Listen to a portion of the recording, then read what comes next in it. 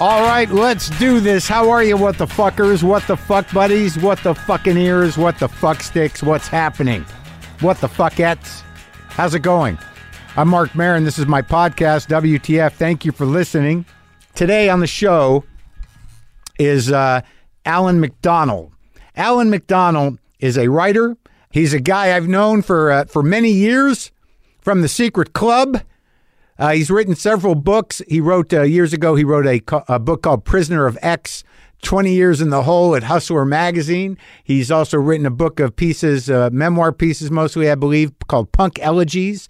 And his newest book, Now That I Am Gone, a memoir beyond recall, is written from the point of view of him as a dead guy, that he's dead. But he's one of the dark wizards, and he's been around a long time, and he's been, kind of dug in here in Los Angeles through the 70s and the punk scene in the 80s. And I don't know, man, it's been a long time coming in terms of me talking to him, because we had talked about it years ago, and now he will be here. He will be here for your dark enjoyment, Mr. Allan MacDonell. Hey, I told you about those UK dates. I'm going to tell you again. I tweeted them out, and now I know that they are selling quite well, so I wanted to make sure that I told you again and pronounce things right. I'll be at the Lowry in Salford, England on April 4th. I'll be at Royal Festival Hall in London, England, April 6th. I'll be at the Rep Theatre in Birmingham, England on April 8th, and I will be, this is an Irish date, not a UK date. I will be in Ireland, in Dublin, at Vicar Street on April 11th, okay? And for you people who are LA bound or LA in or live here, bound or bounded by, okay? Dynasty typewriter dates are coming. February 10th, February 17th, February 24th, March 17th at the Little Dynasty Typewriter Room, which is great. And I'll be at the Wheeler Opera House in Aspen on March 23rd and the Boulder Theater in Boulder on March 24th. All those tour dates are available for you to peruse and link to tickets at WTFpod.com/tour. Okay? Dig it. Also, quickly, if you're in LA tonight, Thursday, the 31st, is there 31 days in this thing? Is that where we're at with this? Yes, Thursday the 31st, my buddy Sam Lipsyte will be reading from his new book, Hark, here at Skylight Books tonight.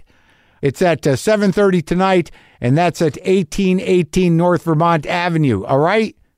Go see Sammy. Okay, now addressing other things. I know a lot of you are cold out there. I mean, like fucking scary cold, like shit.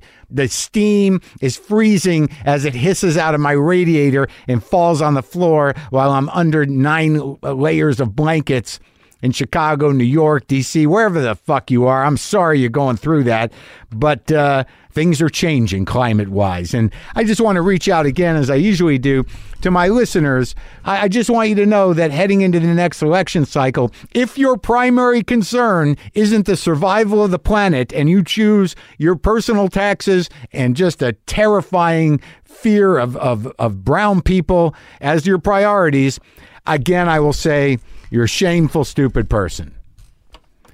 And I think maybe if a few of you are still listening and you're in sub-zero temperatures in Minneapolis, far beyond anything like before, maybe you got to take into consideration these things, that maybe the priority should be, hey, can we still live on this rock? Can we?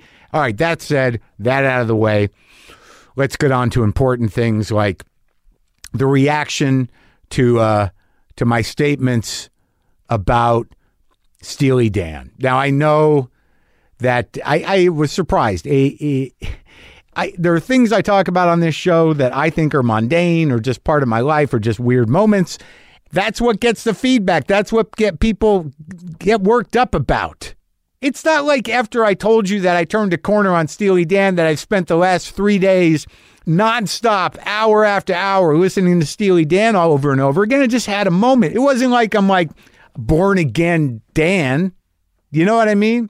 So I get this type of email. And now mind you, this is because I said I turned a corner in enjoying or being able to enjoy Steely Dan. Subject line, you lost me. I've been a fan for years and have found your cultural analysis to be interesting and often spot on. I may not always agree, but I follow your logic. Today you said you had a big revelation regarding Steely Dan. You also put in 2 commercials before the payoff as to why you changed, which, by the way, was effective because I listened to both. Fine. I get why people like Steely Dan. I just personally have found it boring and sterile and lacking soul. Their music hurts my soul to consume. You turned the corner to the dark side today, and while I will continue listening to your podcast, it's likely most good things that have happened to you in the last few years will go away as a result of this revelation. That makes me sad for you, Dave. Do you think that Steely Dan has some sort of dark mystical power to extract something from my soul and my mind and also the sort of the past? Do you think that you feel that I have signed or stepped into some contract with the Dark Lord? Believe me, I know what those feel like. This didn't feel like this. And fuck you, Dave, for cursing me. How dare you curse me? You put that in my head. Most good things that have happened to you in the last few years will go away as a result of this, as a result of me enjoying a Steely Dan song. Shame on you, Dave. The curse is upon you, Dave, for throwing around bad mojo like that. God damn it. But then there were plenty of emails that were like, good for you. Welcome. Yeah, it took me a while too. I'm not even going to dwell on it. There's been a couple of interesting emails. This one from someone, a woman named Sam, just said, Marin, I really hope you figure it out soon. I'm getting tired of listening. Unless you have, and the show is a mirage. Love Sam. Sam, isn't it all a mirage? Come on. Figure what out? I just figured out that I kind of like the Steely Dan song a little more than I used to, and now I've been cursed by a guy named Dave. Cursed. He heaved some bad mojo my way. Sam, I have figured it out. This is a mirage. The mirage is part of figuring it out. Come on, Sam. Come on. Oh, this is a good one. Here we go. Subject line, crowd work. Hey, Mark, listening to the Brad Garrett episode made me remember experiencing some of your crowd work. I saw you in Bloomington last year working out your new stuff, and at one point you got up from the stool, walked to the side of the stage, looked at me and said, "How's it going?" In that moment, I thought you were asking how I was doing, so I said something along the lines of good. You said, okay, went back to the stool, and continued on with the show. It didn't hit me until later that knowing you as I do from the show and your struggle with insecurity, what you were probably more likely asking, was the show good? The answer is still yes. It was a great show and a highlight of 2018 for me. Just wanted to share, and I hope to see you on the road again in the future. Jake, I got to be honest with you. The way you described that, I know exactly what those moments are for me on stage. I don't know if you were at that show alone or you were sitting with people, or either way, you were probably sitting very close to the stage, and I probably looked at you a couple of times and you weren't laughing, and or I thought you might be a scary person. Like you might be like not only not laughing, but maybe ready to pounce or shoot, or I'd said something that rubbed you the wrong way, or you weren't paying attention. But usually it's me disarming what I perceive to be a threat of some kind. So I don't know if you look scary, or maybe you're a very intense person, but usually if I'm checking in like that, it's literally to make sure that that you're not a scary or mad person. Mad meaning crazy, or mad. So you weren't quite right, but you were a little right. It was a little bit about insecurity, either because you weren't laughing or because you might kill me. Okay? Now let's do a heavier email since we're in it. Your help with my opiate addiction. Mark, I want to keep this short and sweet. I know you're a busy man. I've been a heroin addict since I was 20, and I am 29 now, and I've been an avid listener for about a year now, around the time I decided to get on methadone and put down the needle. I listen to your conversations almost every day on the way to the clinic. I'm recently divorced and decided to kick the methadone cold turkey, and I'm certain I couldn't be doing this without your talks. It keeps my mind off this demon I have on my back for the rest of my life. I feel a kindred spirit in you in some ways, you with your own addiction issues and your love of nicotine and caffeine. Basically, thank you. Keep doing what you're doing. You help people every day more than you may know. Thanks, Mark with a C. Sincerely, your fan, Al. Al! God damn it. Try to stay off it, man. Try to stay off it, buddy. I know it's hard. It's a fucking hard one. God damn it. I'm glad to help out. Seriously, glad to help out. Now, on an unrelated note, I got 2 emails about my street light, the new street light. I talked to you guys about the street light on the street that they put up because there were people hanging around under the street light in their cars. I would never have thought about this, but I got 2 related. So here we go. Street light. And in parentheses, lurkers. Hey, Mark, just a heads up that you should find out if that shady area / street happens to have a Pokemon gym and or Pokestop nearby. As an avid player of the popular GPS-based Pokemon game, I've been that suspicious person and had to explain myself a time or 2. I've even had an angry older gentleman explain to me that if he sees any of these things, imaginary cartoon pocket monsters, in his yard, they would get the business end of his 12 gauge.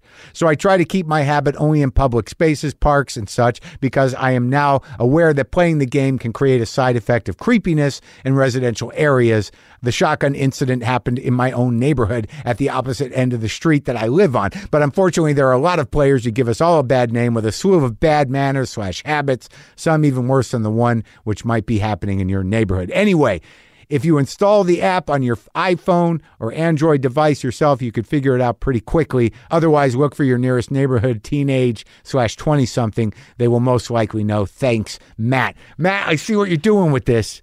Earlier, I had Dave cursing me because of my Steely Dan shift, and now you're trying to suck me into the world of Pokemon.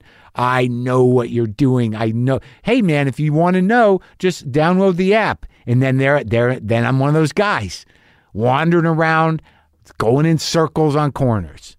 I get it. I'm no dummy. I wasn't born yesterday. Here's the other one, though. People parking. Hi, Mark. In the Brad Garrett episode, you mentioned mysterious people parked in cars down your street. I had the same issue about a year ago, and after seeing some of them get out of their cars and wander around while looking at their cell phones, I started thinking maybe this is a Pokemon Go hotspot. A couple days after I had this thought, I was out for a bike ride. I saw 2 guys in their late 20s walking around that area, so I asked them if this was a Pokemon Go hotspot. Yeah, it is. They confirmed my suspicion. I told them I thought they were either selling dope or catching Pokemon. We all had a good laugh. Then I bought some pot from them. Just kidding. There are still cars parked regularly down my street. Who knows? Maybe you are living next to a Pokemon Go hotspot. Ask a gamer to check it out for you. Sincerely, Mitch. So this is a better way to go. Now, I just have to find a gamer. Like, I got a feeling that on my street, it wasn't those guys. They seemed older. There were definitely women sometimes in the cars, and they were leaving drug paraphernalia on the street. Now, unless the monsters are druggies, and that's what happens when you play Pokemon, I don't know. I don't. But I appreciate the idea that maybe that's what's going on. Maybe it is. I do not know. So this brings us to our guest, right? Allan MacDonell, as I said earlier, is a guy I know. He's written a few books, but he's a guy I wanted to talk to because he's lived one of those lives sort of in the shadows of punk rock and CDLA, and I don't get a lot of the history of LA trip from that point of view. I've had a few musicians on that come from that, but Allan was really there through all of it. And this approach to memoir, which is his new one, which is Now That I'm Gone, a memoir beyond recall, is available wherever you get books. As I said, he's also the author of Prisoner of X, 20 Years in the Hole at Hustler Magazine, and Punk Elegies, True Tales of Death Trip Kids, Wrongful Sex, and Trial by Angel Dust. But that being said, because of our familiarity with each other and because I like the guy, we were able to sort of jump right into it, man. Jump right into it like a couple of members of the secret society are able to jump right into it because we got a shorthand, man. An emotional, psychological, storytelling shorthand with each other. And so this is me talking to Allan. Enjoy.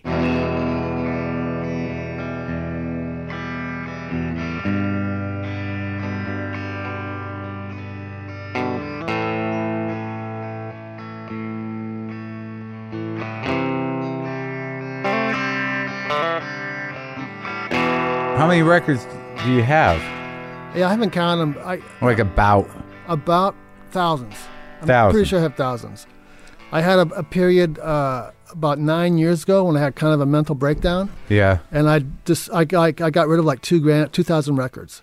What'd you do with them? I gave them away, I sold some, and I traded some for other records I wanted more. But my feeling was I wanted to be more mobile. Yeah. And I had this giant wall, and I had these cupboards upstairs all full of records. And I thought, well, if I get rid of this portion of them, then I can be more mobile with this whole, which is absurd. Ridiculous. Yeah. Now, do you regret it? You regret it? I regret certain records. Like what? There's like some reissues that I had. Like I had these Miles Davis reissues. Oh, yeah. And I had these John Coltrane reissues. Yeah. And I had these Eric Dolphy reissues. Oh, and yeah. I thought, well, they're just reissues. Right. And but now, you miss them now. Yeah, now I miss them. And but I also, there are some records I thought, why did I get rid of that? And now that there's Spotify, I can play that record and I go, oh, I see. Yeah. So I'm not so... It's weird when you get into the vinyl thing where like, I don't want to listen to it any other way now. Like, I mean, I can listen in my car and stuff, but when I'm home, I'm just gonna put the vinyl on. I do believe you can tell a difference. I think you can too, but if you have people over, like if you're having a party or something, like I had a New Year's Eve where I would play a side of an album, a side of an album, side of an album. And then you got to be on top of that all night. So what have you been doing, man? I haven't seen you in a while. I mean, we have I read a bunch of Punk Elegies. I read a bunch of the new book. I didn't have time to get through both of them. Is that gonna be a problem? No, not to me. I mean, I'm going to. I feel you may. I'm going to. I know you read the first one. You read the first one all the way through. Uh-huh. And then I was on Air America with you. Yeah. And we talked about it. Which one? The Hustler? The Hustler one, yeah. Well, yeah. I mean, that was a while back though. That was like 12 years. That was like 2006 or something. Holy fuck! Was that out here? It was out here. It was out in the valley. It was in the valley. That's where I have PTSD about that whole period. Yeah, I bet you do. Because I remember what I remember the most. Yeah. Was when I was over, and plus it's live radio, so I was like worried, like I have to say something now. At 10 at night. At 10 at night. We were like, it was late at night. It was like they put me in this weird placeholder situation where I had to wait around if there was a Clippers game on because I had to wait till it was over. Yeah, wait for overtime. You just Yeah. But when I came out, Maria Bamford was outside waiting to go in or something. Yeah, and I was like sort of starstruck. Yeah. So you knew who she was back then? Yeah. Because of the TV, she was on there was some sort of TV show. You were on some show as well. Was I? A comedy thing? It was some kind of comedy, sort of panel talk thing. Oh, yeah. You would be on there occasionally. Yeah, right. And maybe that's where I'd seen her as well. Yeah. But she was funny. You know, she appealed to something about me. Oh, no, I love her. That I had in common with her. So yeah, I love her. I mean, there's something about the sort of like... there's nobody like her, and then she can access the sort of emotional insanity that some of us experience, and it just speaks directly to us, whereas other people think, like, I don't get it. Yeah. But I get it exactly. She's not exactly universal, but it is kind of a widespread. Yeah. There's a disquiet that people are now realizing that's because of the political situation, people are realizing there's this disquiet in society, in being somewhat of an other. Yeah. And she had that from there. Yeah. From there, and I kind of had that earlier, so. She was always another. That's the weird thing about reading the older books. I mean, the Hustler book, what was that called again? Prisoner of X. Prisoner of X, that's right. But I hadn't read the Punk Elegies one, and it's like once you start reading it, and I know you a bit, and I've known you a bit for years, but then I got to picture you like kind of sweaty and bad shape, raw and fucked up, like way back in. And diluted. Very diluted, yes. Yeah, incredible. Like I would just fall for everything. Anything like it was. Oh, you mean you were a sucker? I was a sucker. I like this certain image. I thought, oh, this is going to change my life. This is going to make so much better. You know, like. I know, but you were there at the cusp of something. Like there's something. That was exciting. Yeah, but there's something about Los Angeles that I can't wrap my brain around. I realized coming back, I was in New York for 3 weeks, and I was coming back, and I was driving in from the airport, and I'm like, I got no fucking love for this city. And then when I read. I didn't come up here, you know, and when I read your book, I'm like, these are the people that love this city. Because I do love this city. Because this city used to be, like, if you have a handle on it and you, like, know the nooks and crannies and you sweat it out in this city for 40, 50 years or your whole life. Yeah. I mean, it's... I've been here since I was 8 years old. You came from Canada? Yeah, from Canada, from the west coast of Canada. So west coast my whole life. Right. But this city, like the traffic and the parking will kill you. Like the traffic and the parking, the only times I really hate this city is when I'm looking for a parking spot or I'm like battling traffic. Right. But I feel like this city is like it draws oddballs. Like there's still a lot of oddballs here. Like people come here to become famous in certain different ways. That's right. But they come in as different kind of oddballs. Whereas New York, to me, like the last few times I've been in New York, it's very conform. Like now, now like, there's so much conformity there. It's like, we're the smartest people, come to the smartest people, where the smartest people are in the smartest place. I know, but is it like I was looking around? I mean, I don't even know if that's the case anymore. No, it's just everybody's a millionaire. It's just here I am, I'm a millionaire, and I'm going to dress like this millionaire. And it's sort of the very uniform kind of dress code. Right. And it used to be you would go to New York like in the early 80s or first time I went was the late 70s. Yeah. And it was oddballs. Yeah. You know, down the Lower East Side? Yeah, all over the place. I went to see this new Warhol show, and it was actually great.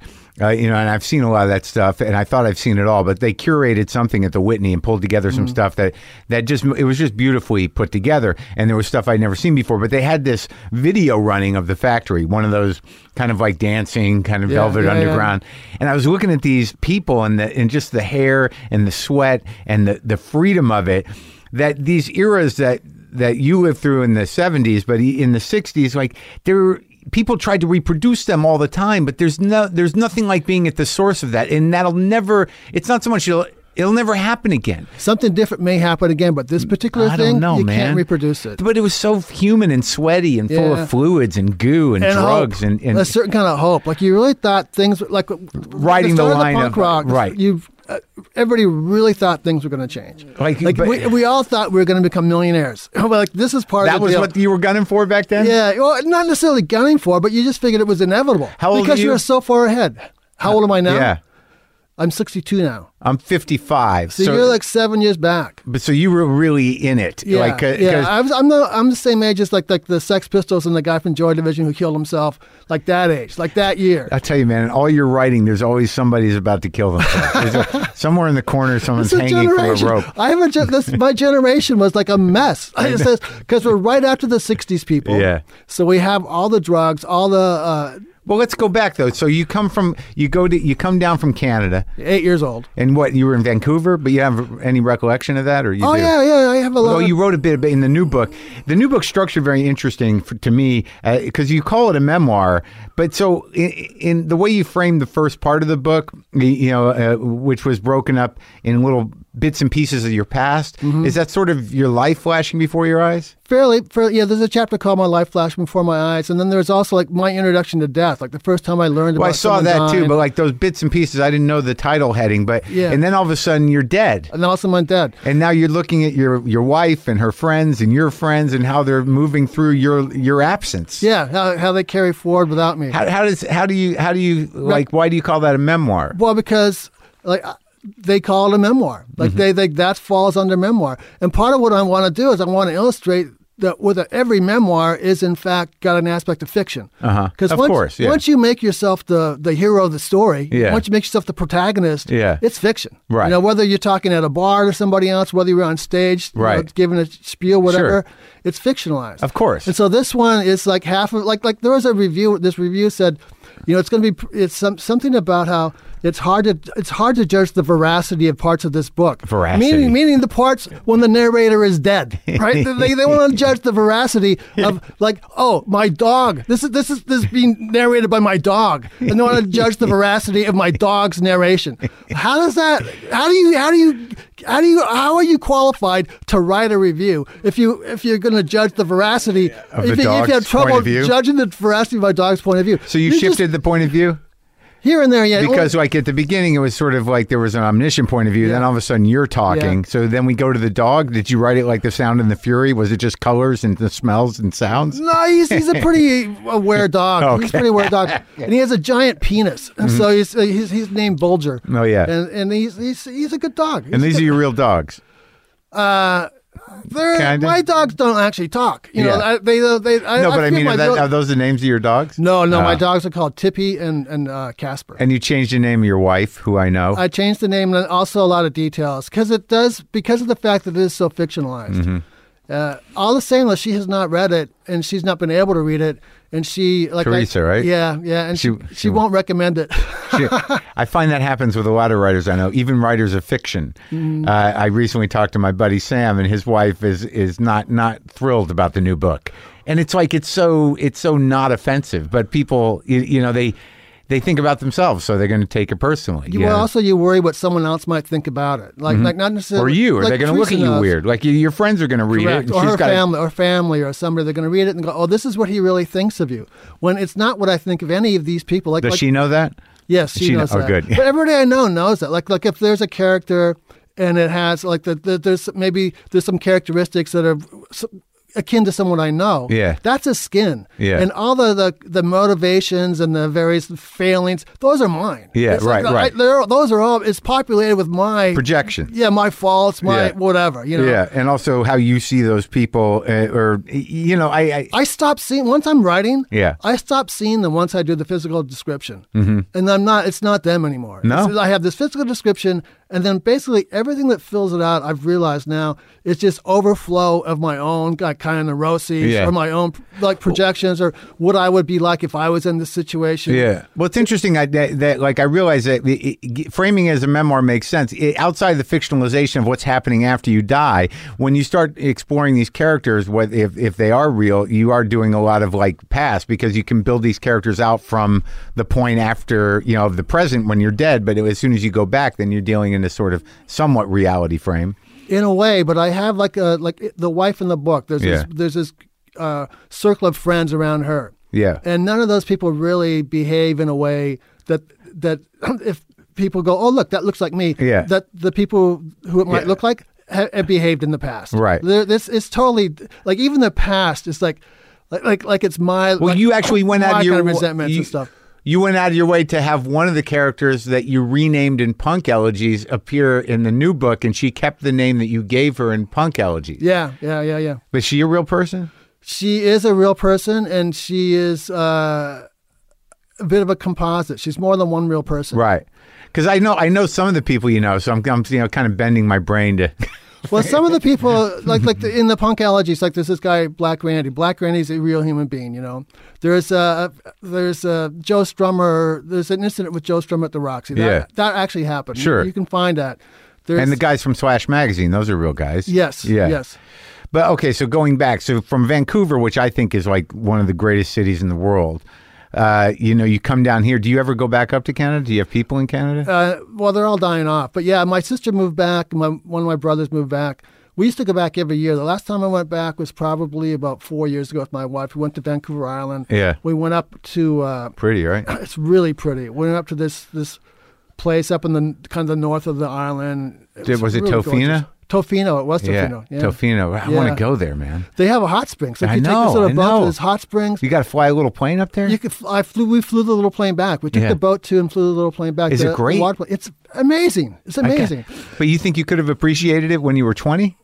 Yeah, in a way, because I used to like to go out into nature and smoke weed. Yeah. Maybe when I was like 15 more than when I was 20. But yeah. So we went up there. Also, we visited my dad because my dad was in a nursing home in a place called Ladysmith on Vancouver Island. And then in this book, Now That I'm Gone, there's this section that's the people that have stayed behind me. Yeah. And it's like my dad and my wife's mom. Yeah. And my wife's mom lived with us for probably like 8 to 10 years after she got dementia. Yeah. And so it's like those two characters, my dad in this nursing home after he'd had like these strokes. And so it's like, it's as far out as you're going to get while you're alive. Yeah. It's like the far end of life, of consciousness.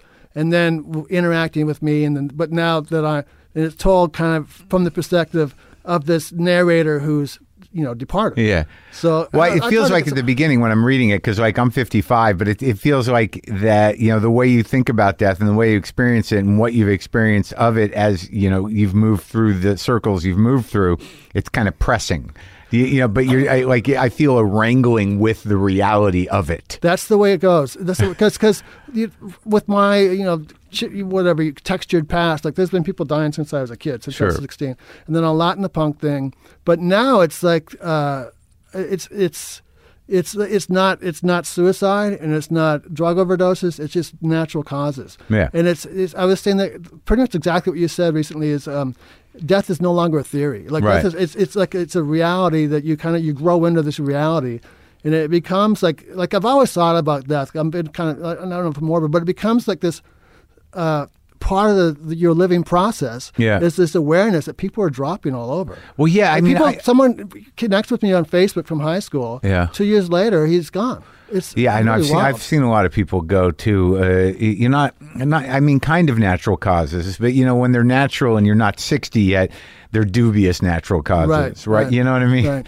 But you sort of said something at the beginning of the book about how it's just always there.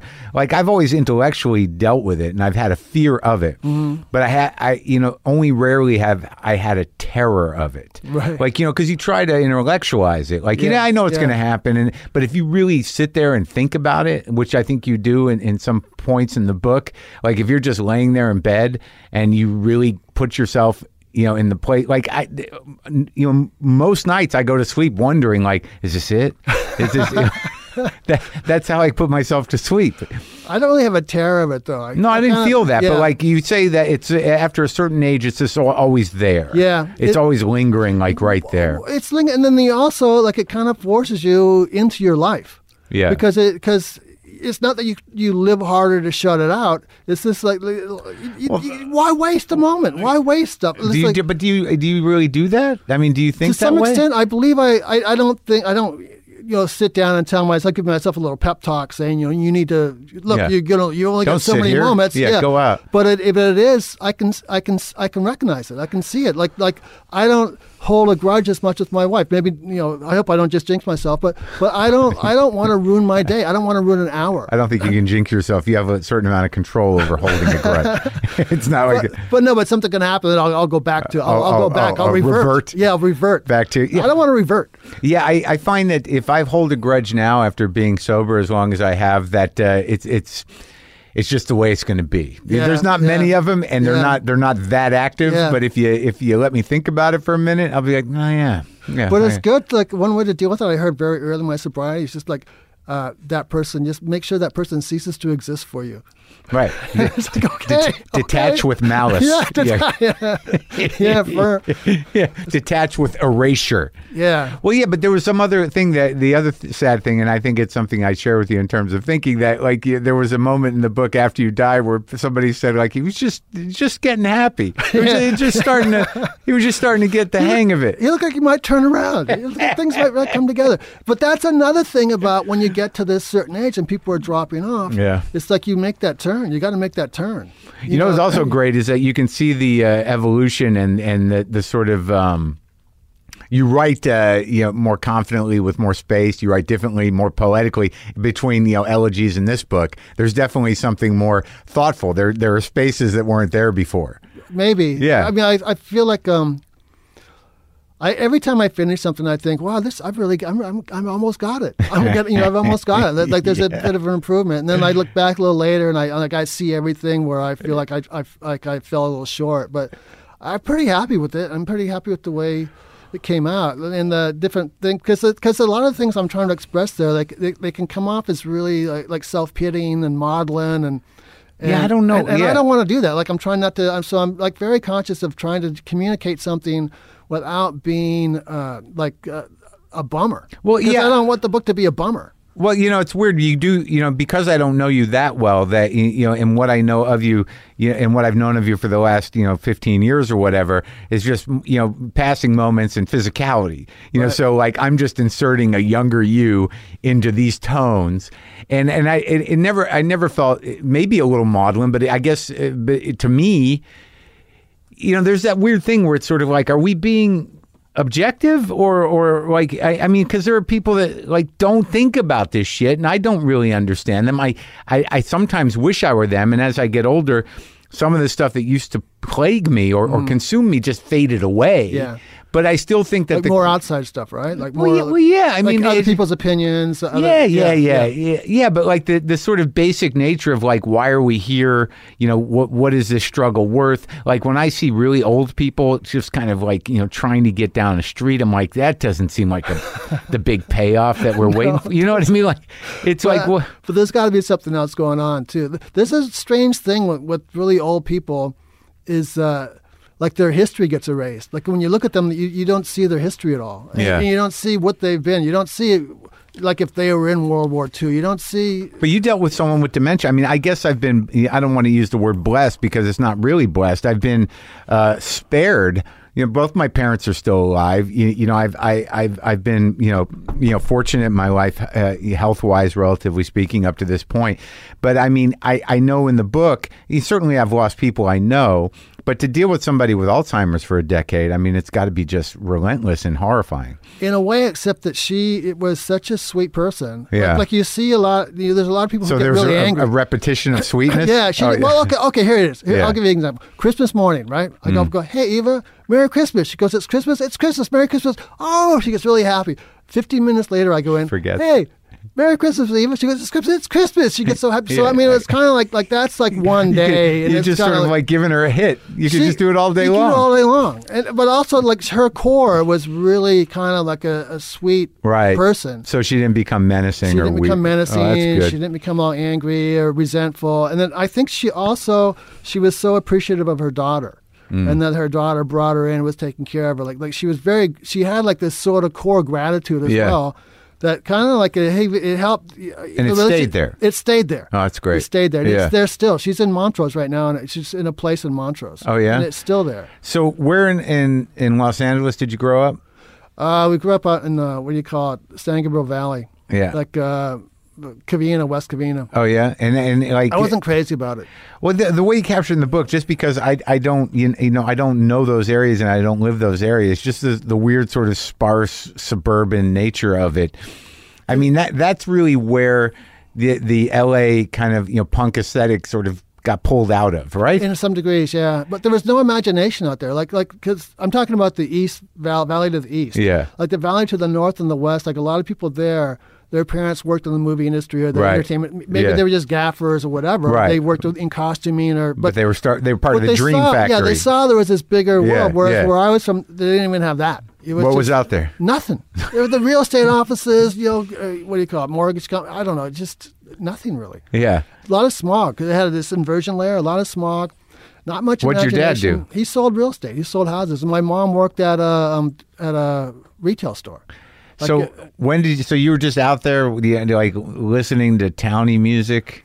Well, I guess it was early enough to where at least the music that was mainstream or consolidated, you were there for like just post the birth of the new shit twice, I guess. Yeah, well, I liked a lot of like Bowie and Roxy music and T-Rex. But before that, I imagine when you were a kid, because when I was a kid, so you're a kid. Well, I had this stuff. Yeah, I had like that, like the proto-punk kind of like the Electric Prunes and the Standells and the Rolling Stones and like the Beatles when they're both fantastic. Right, like in '69. How old are you? Like I'm 6. I'm 13. So I'm 13. So that's all getting planted in. Oh yeah, my hormone, my test, whatever. It's all going crazy. Yeah, and then that you get the music Beatles. is very going crazy. You crazy. get the '60s. Yes. Yeah. And you don't have older brothers or older siblings? I had an older sister, but she was more scholarly. Oh. So she didn't have the records necessary to get you through? Well, even then it was radio. Like the radio, the AM radio was when you at that time, you got like Paint It Black would come on. Yeah. Paint It Black at that age, blasting out of your little transistor radio is very crazy. It just makes you feel great. But so that's going into you when you're 13. So then you were actually... Also, I'm reading. Yeah. Like I'm reading because I started reading really early. I started reading I was reading Dickens when I was like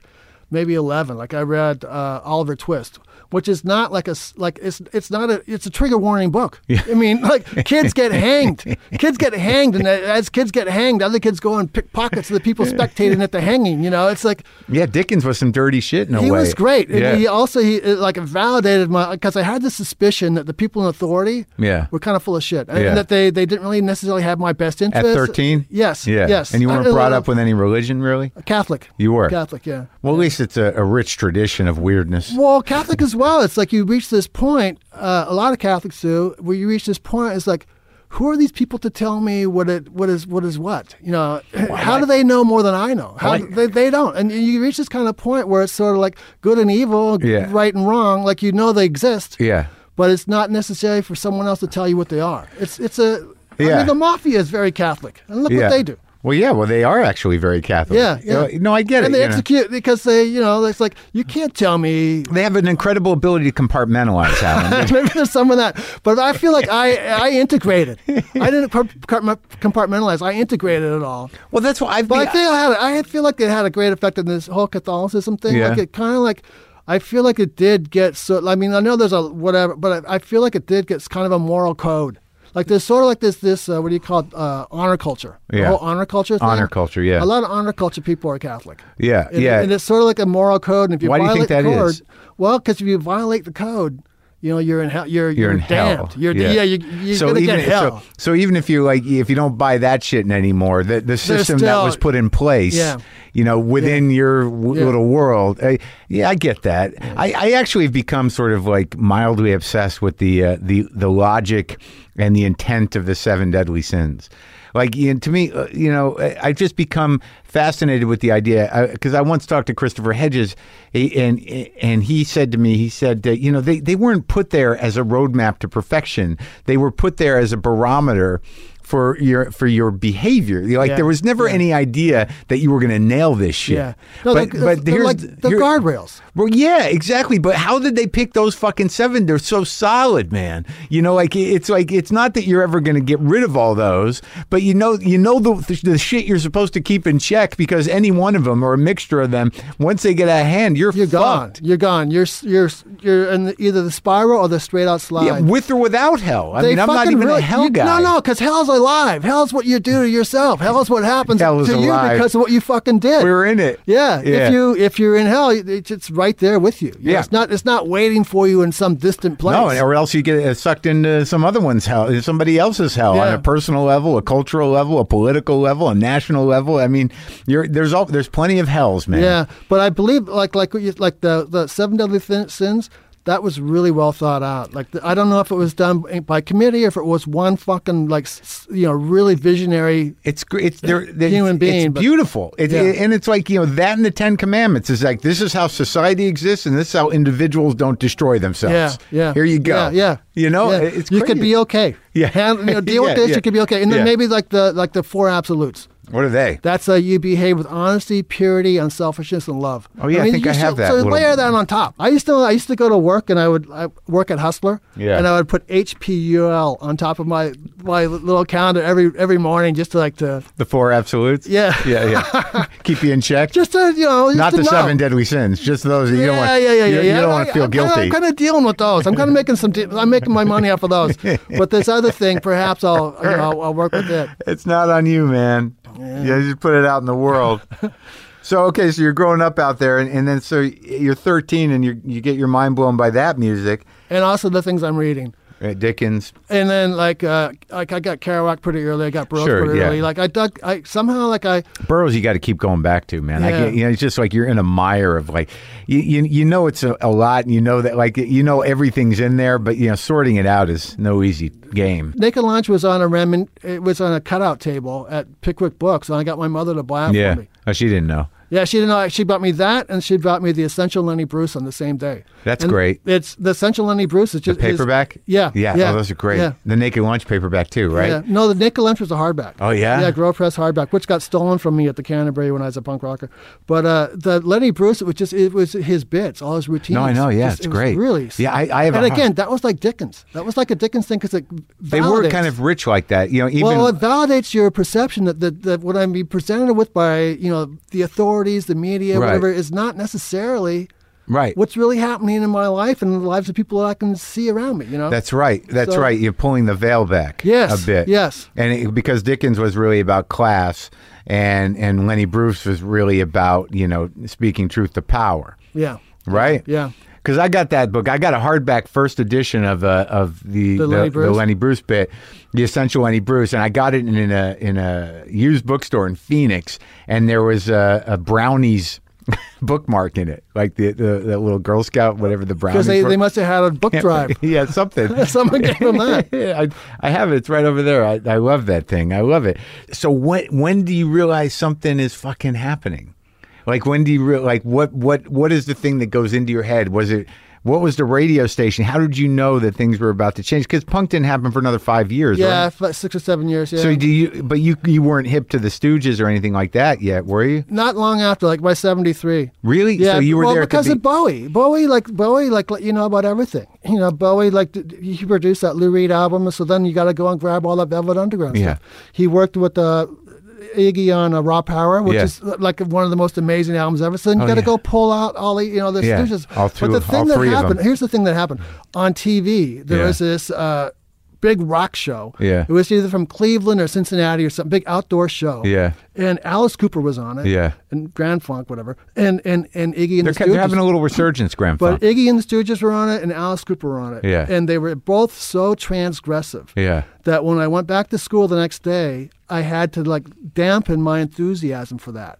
Because everybody else was, did you see those sick fags? Really? Yes. It was like you couldn't just go, hey, I love this, because it was sort of reviled by a lot of people, like Rolling Stone, for instance. If you can dig up the original review of the Iggy and the Stooges Funhouse album in Rolling Stone, they just savaged it. Yeah. They felt it had they had no excuse for existing. Really? Yes. And the same with Black Sabbath Paranoid. Really? Yeah. I didn't know that. Yeah. Because you do write a piece that I read the other day about once Bowie became mainstream, that the experience of going to see him was different because the crowds were now changed. They were not transgressive. Yeah. Well, the first time I saw Bowie, it was maybe 72 or something. When Rodney brought him here.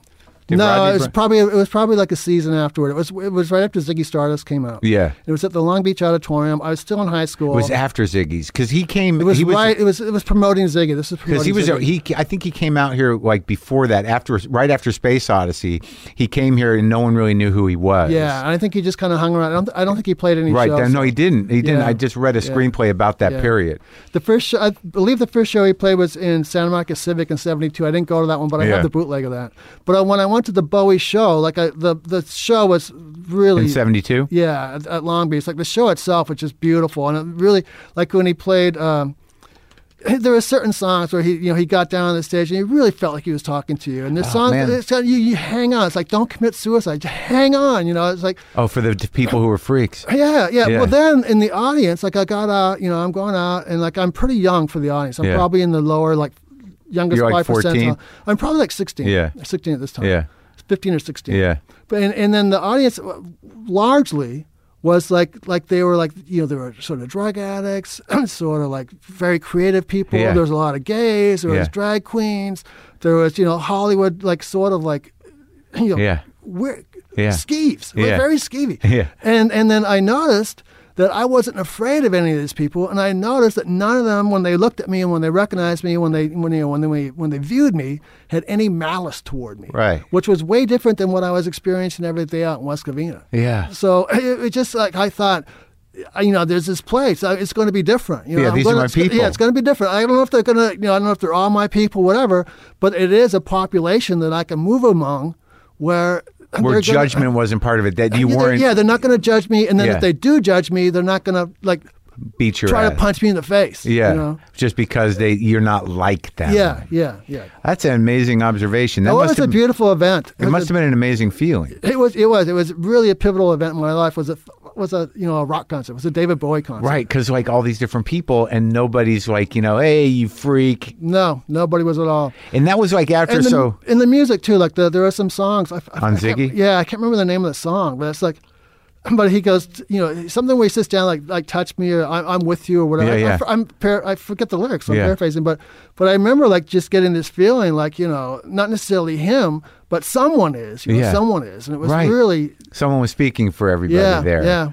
Yeah, I mean, I went to see that Bowie exhibit at the Brooklyn Museum, and I fucking cried the whole way through. Yeah, well, I saw it too, and it really was emotional. Right? Yeah, it's really emotional. I can't even understand exactly why. I mean, I didn't have that experience that you had, but when you go into that middle room where they have that thing of him as Ziggy, I can't remember which song it was, and I'm watching him on the monitor, and I'm just like, all of a sudden I start fucking bawling. That's crazy. It was like, you forget how important he was in your life. I was lucky because I saw that in Barcelona. We went on vacation. Well, you saw what? I saw the Bowie thing in Barcelona. You did? But it was great because I don't speak Spanish. Yeah. So I'm there, and I was able to, I didn't have to overhear anyone else's experience. I just had my own.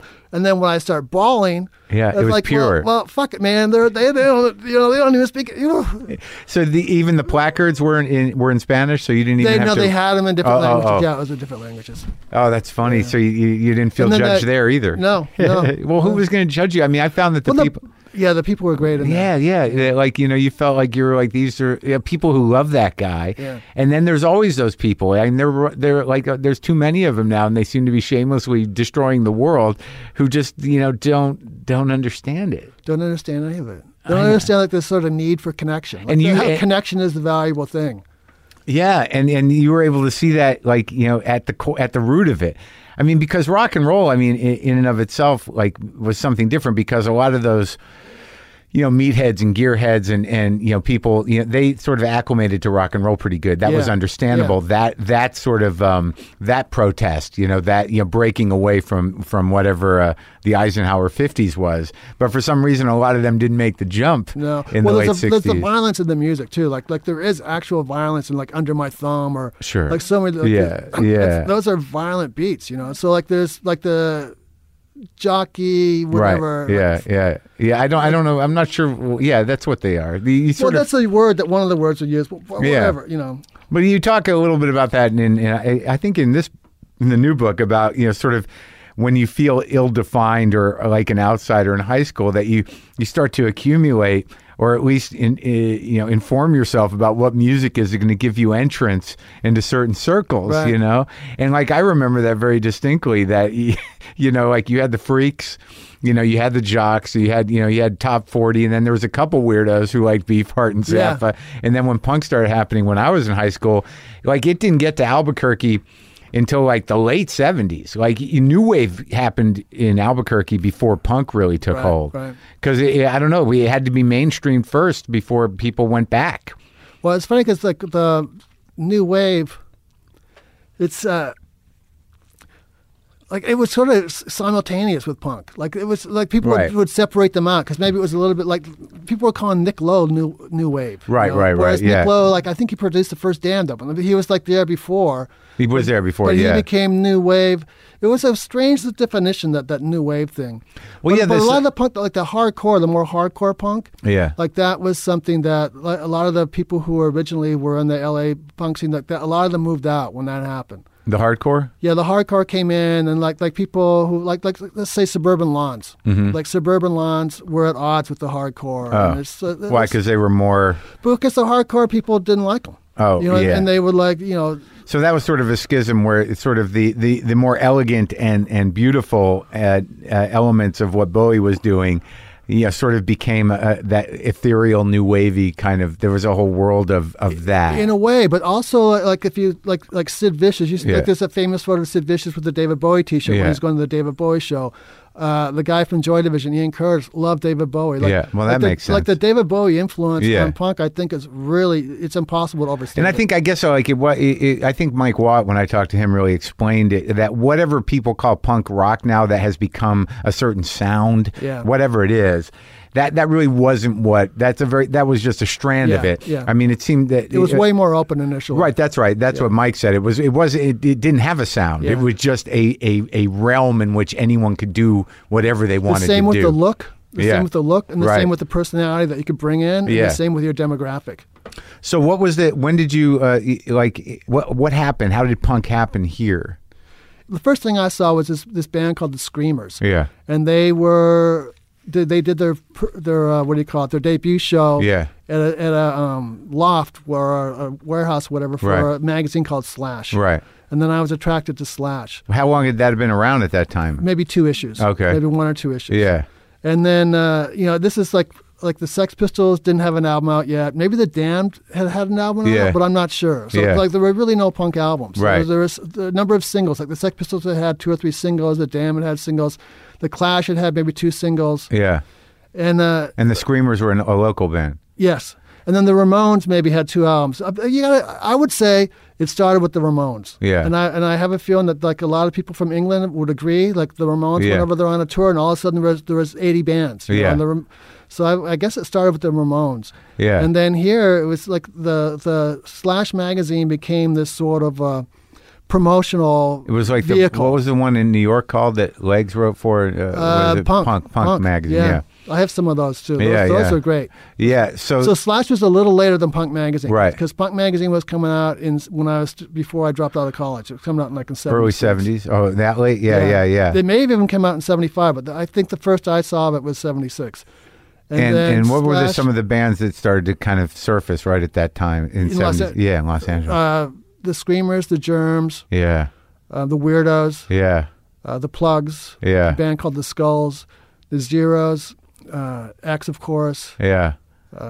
Circle Jerks? Circle Jerks are later. Circle Jerks were when Keith Morris got kicked out or fired from Black Flag. Okay. Like that was Black Flag was one of them? Black Flag was a little later. Black Flag was actually, like if you want to go wave, Black Flag was probably the start of the second wave. Okay. And Black Flag is what then, I would, Black Flag was like the spearhead of what became hardcore and like this giant, massive kind of influx of younger kids. Yeah. Younger, but like by 17, 15.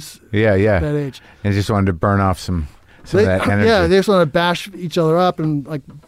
But before that, it was a little more arty. Sort of arty, and like if you were like a gay person, did not hide that they were a gay person. Yeah, and that was a new thing.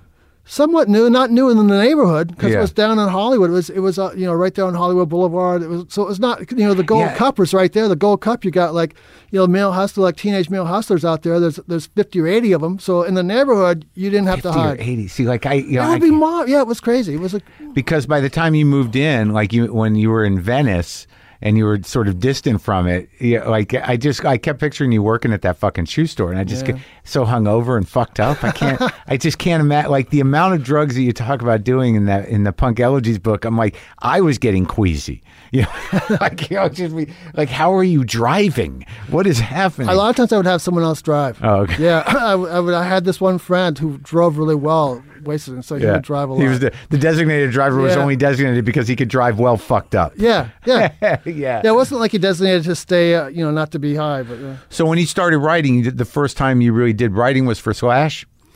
Probably high school, like in junior high. Like junior high is when I first got some kind of feedback that made me feel good for writing. Yeah. And I wrote some story, and the teacher made me read it in front of the class, and the class all laughed at the places where I wanted to laugh. Yeah. They thought I was kind of cool at the places they thought I was kind of cool. Was it a weird story? Was that the time where your weirdness got celebrated? No, it was a story about trying to play baseball with this kid, like a pickup baseball game, and how my at bat went. Yeah. And it was just. Oh, yeah. And then it was just like my thought process as it was happening, and then how it played out as opposed to my thought process. Yeah, and I think the Slash magazine guys, I think I saw them in a documentary recently. Maybe, I don't know if it was the Joan Jett documentary. I don't know. Because she was around too. The Runaways were around too, right? Yeah. And because you write about, going to a party and she was there. Like, I just talked to her. I can't imagine what, like, I just, like that LA. She was so, the word, I was going to say rad, but it's not a word I use. Yeah. But she was like an amazing presence. Yeah. She was really something. Yeah. And she was at like the house where the X had their first show and Black Randy had their first show. It was this guy named David Allan had married this woman named Kitra. Yeah. And her family had a house in Hancock Park. And so they moved into this house in Hancock Park, and it was that show was in the living room there. And Joan Jett was at that. I mean, she knew where to go. That was X's first show? X's first show, and also Black Randy, the Metro Squad's first show. Wow, and it was just a packed house full of... It was just a house, and it was in the living room, and it was just full of people like Joan Jett was there, Pleasant was there, Most of X was there. Well, they played, of course. So I was just trying to picture who was there. Like Billy Zoom still had long hair at that time. Yeah. He had hid it under a hat, sort of. I remember like someone yanked his hat off so his hair came down. Wow. And then someone else, they had a water bottle, those big bottle, what do you call it, water dispenser, full of wine. And someone got angry at someone else and picked up the bottle to hit them with the bottle, so the wine went guggling off across the whole floor. It was, just smelled like wine. Yeah, I don't know what it smelled like because I was beyond smell at that time. And then you remember these little details. I remember a little detail here and there. I remember being out front, like they had like a little slope in the grass by the sidewalk. Yeah. I remember somehow I was prone on that, and I couldn't figure out how to get standing up. So so there was that. But I remember like Joan Jett being there and thinking, she's something. She's something. So you wrote for Slash for just a little bit, and it was mostly so you could get into shows for free. Also, I thought somehow it would be a connection to something else. Yeah. And then You also I'd what? get free records. Yeah, I didn't know what. I figured like, maybe I'd be going around the world for Esquire or something. Oh, really? So you had the idea. I had the idea that this is Hunter S. Thompson. Yeah. This is going to make me really, shine. And the drugs you guys were doing, like that. I mean, I know X was into speed, right? Probably. I'm not going to speak for them. Right. But I mean, like, what was the scene doing?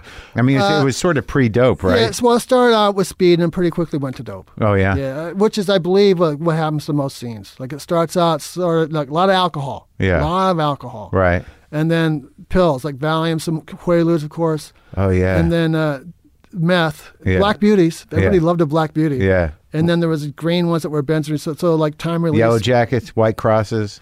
Well, White Crosses were kind of like counterfeit. They were just sort of backyard made pills, whatever. Right. But there, a lot of pharmaceuticals, and then needles came in. And so what you'd want was dope. But dope was very expensive then. In the late 70s? Yeah, in Los Angeles at least. It wasn't the black dope yet? It was like, sort of like brownie, Oh, blackie.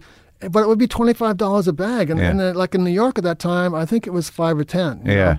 So it was really expensive, and usually the potency wasn't what you were hoping it would be. Yeah. And this wouldn't just be for novices. This would be all around the city. Right. So it was just everywhere. Yeah, well, so The first wave of it dope. wasn't everywhere. It was like you had to know someone. You had to go to their house. Like later on, like in the early '80s, all of a sudden, all of a sudden the tar, and you could buy it on the street, and it was $5. Right. Yeah. So the price went down from $25 to $5, and you could. It was a drive-through. It was a drive-through or a walk-through. Yeah, everybody could die. Yeah, everybody could die. Yeah. Luckily, by then, like I was gone. You were out. I think I was out. Yeah.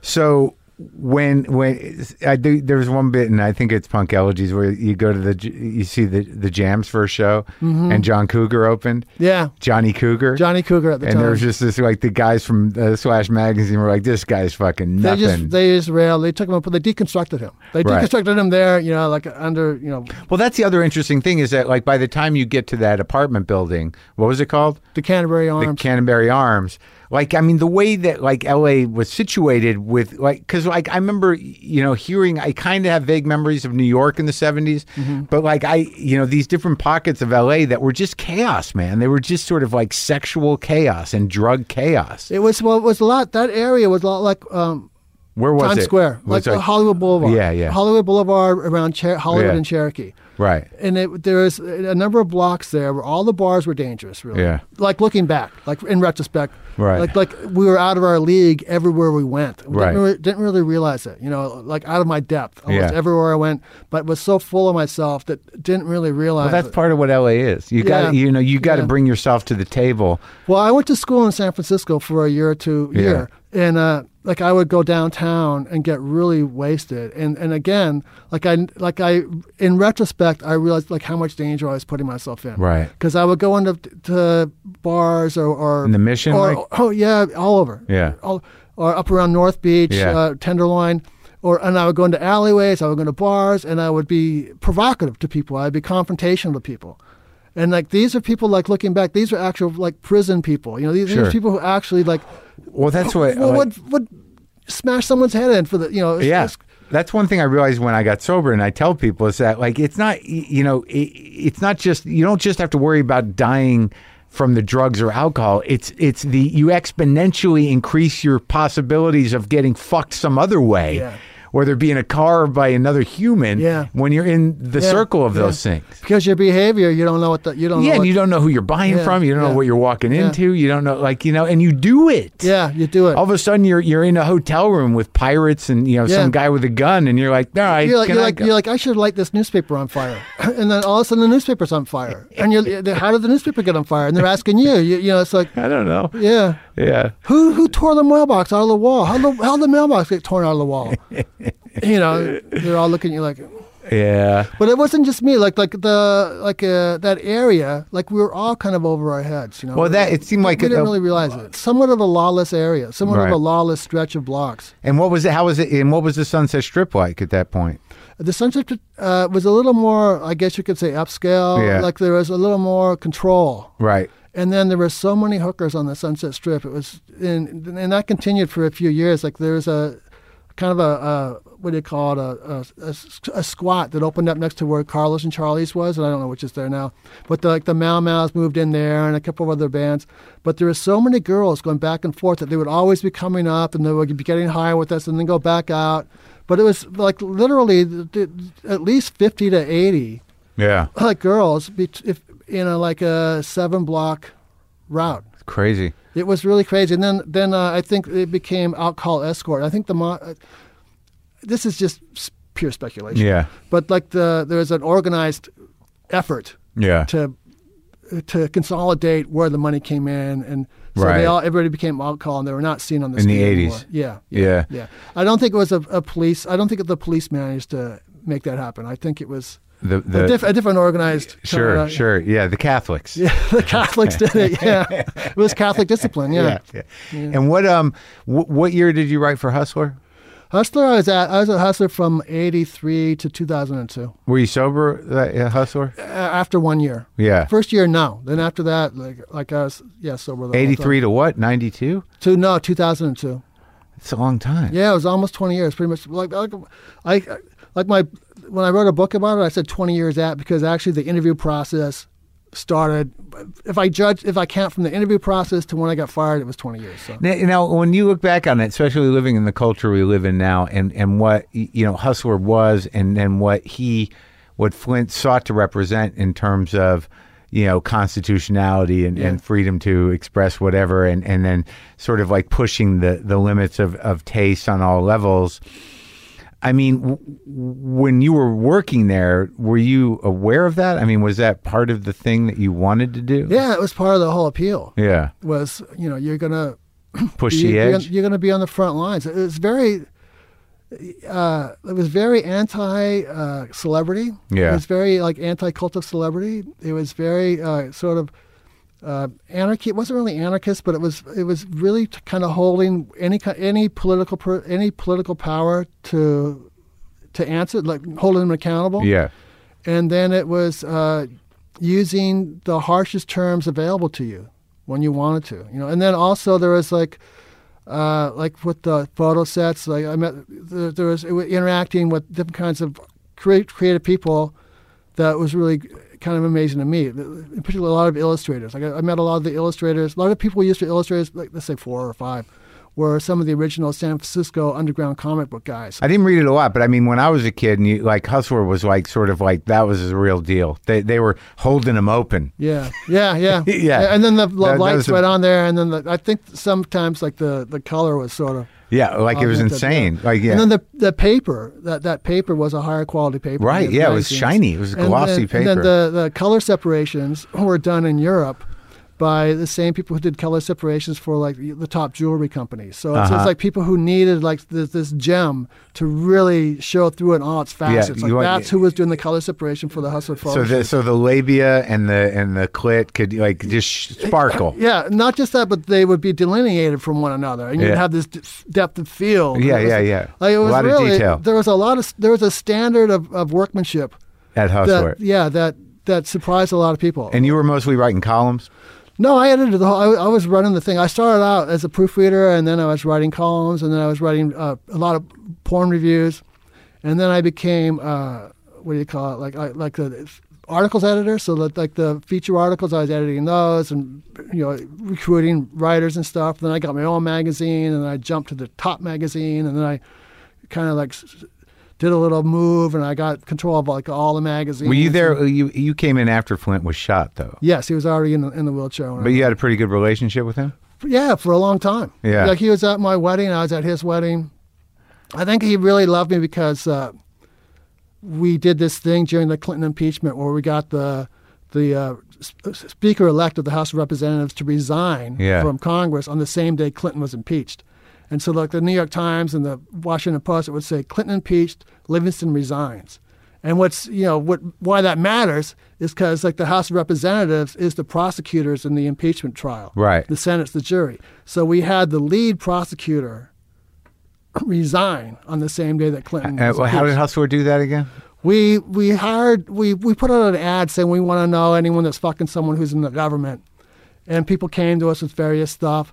And someone came to us with a name. Yeah. And they said, it was an elected official came to us with a name and said, call this name. This is Livingston's girlfriend. Right. And he's married. He has kids. So we called the name, and she hung up on us. Yeah. And then The Hill, the publication of Capitol Hill, they called me and they said, we hear you have something on Livingston. Yeah. And I said, well, all the financial arrangements are in place, and so I can't really speak about it openly right now. Uh-huh. And he goes, we're going with it. Wow. And then he went. And I wonder if he's obviously going to ask Livingston about it. And I'm like, what if Livingston does a preemptive resignation? Because this guy named Dan Burton, also Republican, like a story was coming out in him in Vanity Fair, and he preemptively confessed, did not resign, but preemptively confessed. Right. And then within an hour, Livingston had confessed that he'd had this affair, but he wasn't going to resign. Yeah. And he wasn't going to give up his speakership. Yeah. But then, like, a news crew came to interview me, and they go, what do you have on Livingston? And I did the same thing, the non-disclosure agreements are still in place, blah, blah, blah. You didn't have anything, though, but a hang-up. All I had a hang-up. Yeah. And he goes, well, we hear that he's having sex with a lobbyist while pushing that lobby's agenda on the House of Representatives floor. Like, that's interesting. So then they mic me up, and they go, so what do you have on Livingston? And I said, we are aggressively pursuing indications that he's having sex with a lobbyist. And then within an hour, he resigned. Because it was true? Yeah, probably. Yeah. Because when the book So that was a Hustler victory.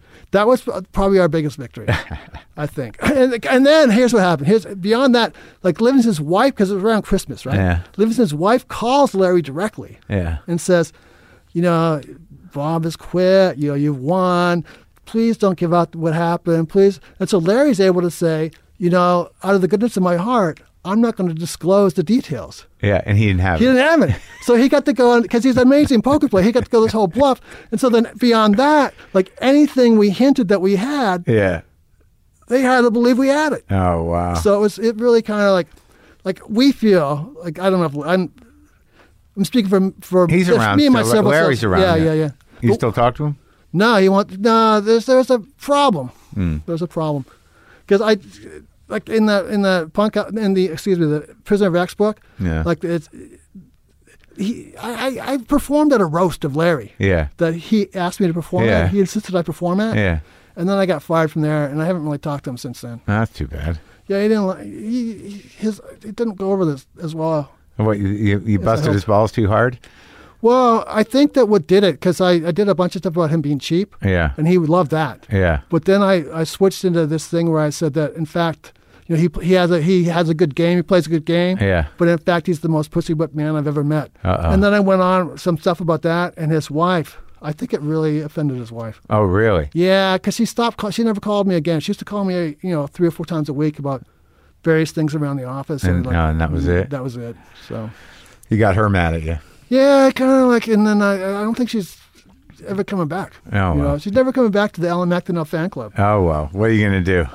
You try and move on, and you just lay down every once in a while. Let me ask you a question about that. Because one thing that fascinates me, I can't quite get out of my mind, was that there was some sort of like, and I think it is a hinge to, what's happened culturally. In terms of like the complete kind of, and this is not a moral judgment, but in the 80s there was a concerted effort on behalf of Christians and conservatives to stifle porn. Yeah. And then at some point it's like no one talks about it at all anymore, and it's fucking everywhere. Like there is no I never hear any kind of right wing whack job ever. No one says anything about porn at all, and it's like crack. It's like everywhere, and it's like I'm not. Again, it's not a moral judgment. But I mean, I just don't know how they changed their tune. I guess because it becomes impossible. I think it's because it serves a purpose now. It does serve a purpose. It's, because otherwise these people they would be getting in relationships and they'd be having kids. And you'd have these unhappy families. Oh, you think that's the point? Well, that's one point. It really is. I think it's like a narcotic. I think it's a narcotic effect. I think it's like it's something that completely isolates people. I mean, again, it's not like I have no problem with porn. I know people in porn, but it's like the fact that it's I used to do a joke about it. Like some computers come with porn already on it. You just but here's the thing: like these people who are isolated, they may be better off. We may be better off with them isolated.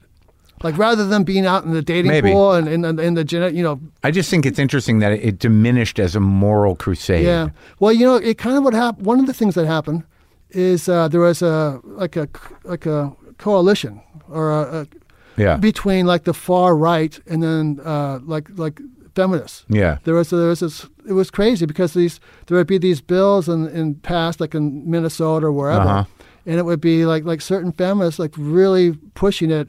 Like in conjunction with some really far right person. What was it about? About porn. Oh. About how the harms of porn and just the how it is towards society that it needs to be. So some feminists were on that page, and then there was another faction of feminists that wanted to appropriate it and be sexual empowerment through porn. Yeah, I feel like I have some memory of Trump saying something negative about porn when he was back in the election. I don't know. He seems like a complete... he seems like he'd be jerking off all the time. Oh, yeah. No, I think he was. I also heard that he was upset that he couldn't watch porn in the White House. I mean, I don't know what's real, what isn't. Well, then... I believe everything we've just said. I believe that he would attack porn and then still be like jerking off on Air Force One. That's his genius, the duplicitous bullshit element. His genius. Yeah. The fact is, like, people don't realize he has a genius.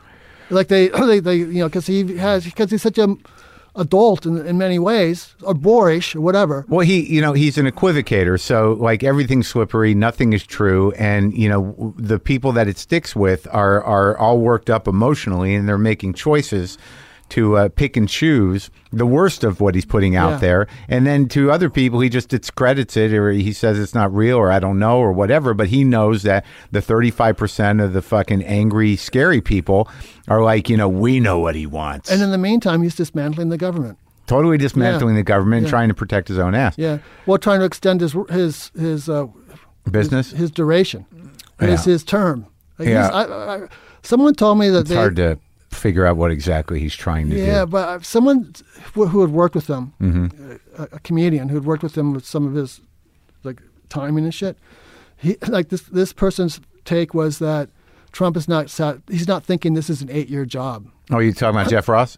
I might be. Yeah, might be. No, I talked to him about it. Yeah, he says he's not going anywhere. Yeah. And I believe that that was something that I started to suspect during the election when I first started to think that he could win. He's never going to get out. He's not thinking that he's going to have a 2-term or a 1-term. Like, well, no, and also the thing is that it's the only way he can protect himself now. Yeah. Because as soon as he's out of that job, it's just all going to come crumbling down. Maybe. No, what do you mean? Maybe the state of New York is fucking. Everyone's got a case on the motherfucker, and the only way he can stay protected is if he keeps his fucking job, and we're all in trouble because of it. We're all in trouble. That's so. For sure. The new book. Did you get some resolve around death in writing it? I think I did. Yeah. Yeah. Also, it kind of caps off my whole time in memoir, I believe, because I have like the the punk rock one. I have and then moving on through the hustler, and then this kind of post hustler in the the digital world, working and just how that went, and then being dead. So like I feel like unless I like come up with something like I cured polio or whatever, like I don't need to write another memoir. So what do you do to make ends meet?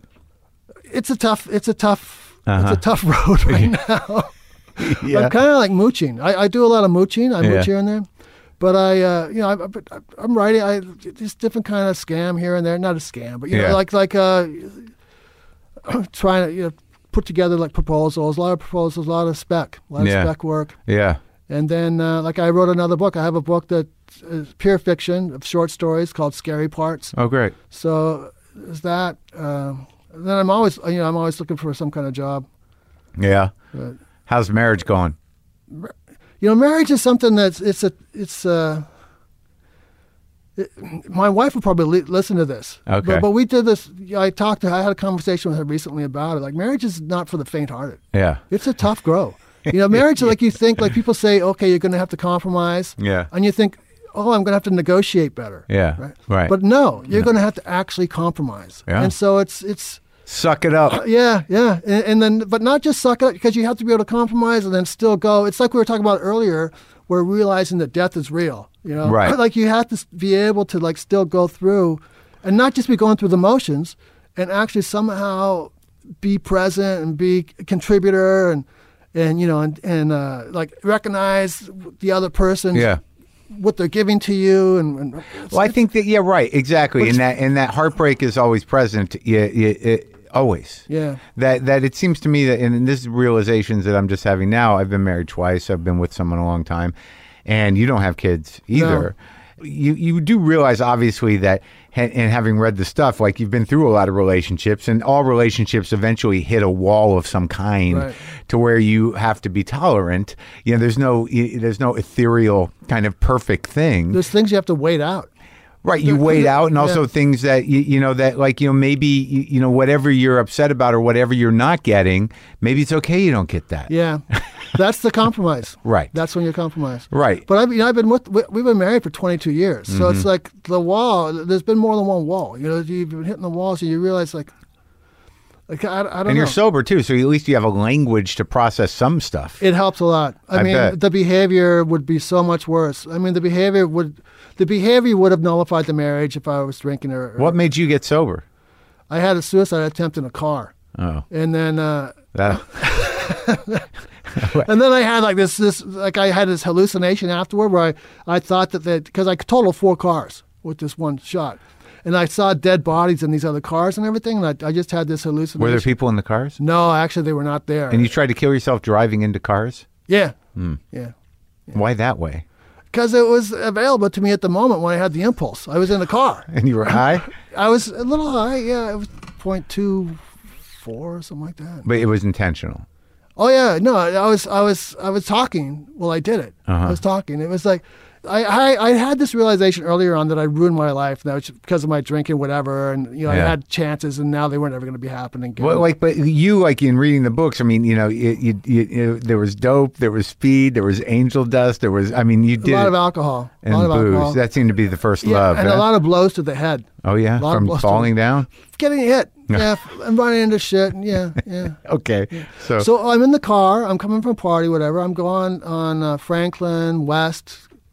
Toward the, Ivar, there's a little hill, and you come down to Ivar. Oh, yeah. And I had this epiphany. I realized that I hadn't ruined my life, that God had ruined my life. Ah. And I hadn't had a thought of God, I don't know how long, and I haven't really had this direct thought since. Yeah. But I thought, you motherfucker. I had so much going for me. You fucked me up. Oh, you good. motherfucker. You fucked with the wrong person. Yeah. And then I decided I'm going to come and spit in your face. And then I took my car and I drove it into all these cars. So it was sort of a dark white light moment. It was a lamentation. It was a very, So you were going to die because in that moment you believed in God and you were going to show him. Yeah, I was going to face go to face. Tell him off. You ruined it. You ruined it for me.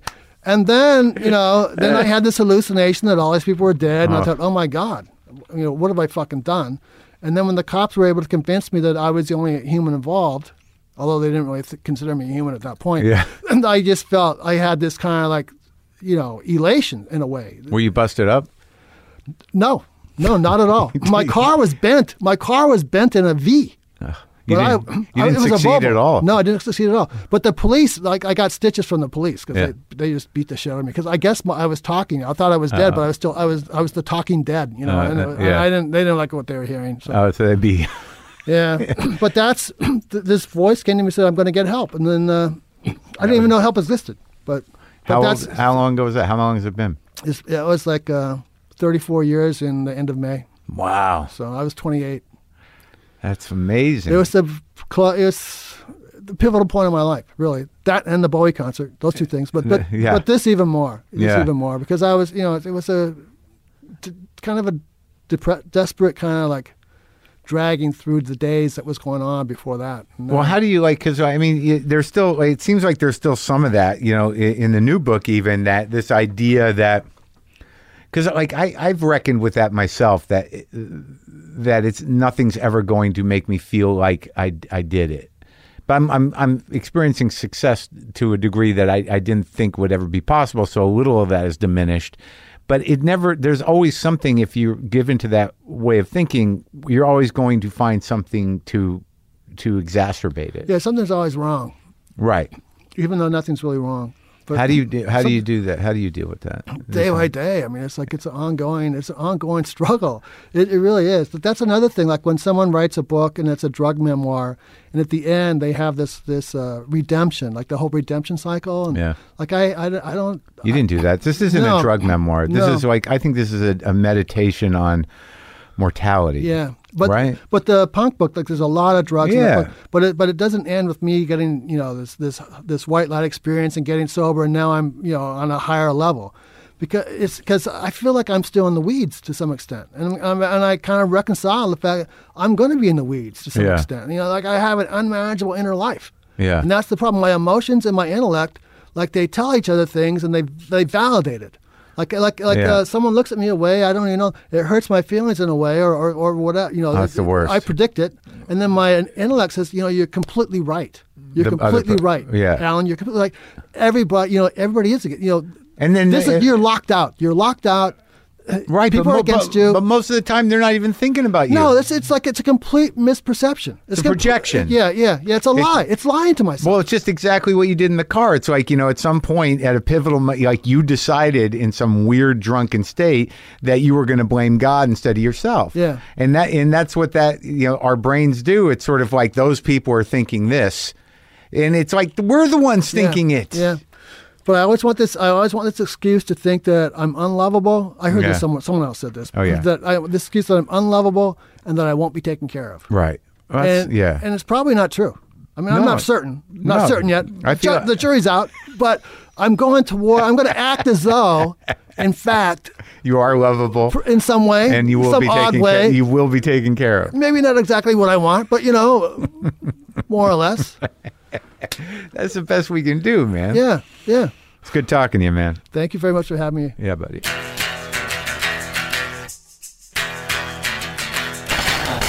That was Allan MacDonell.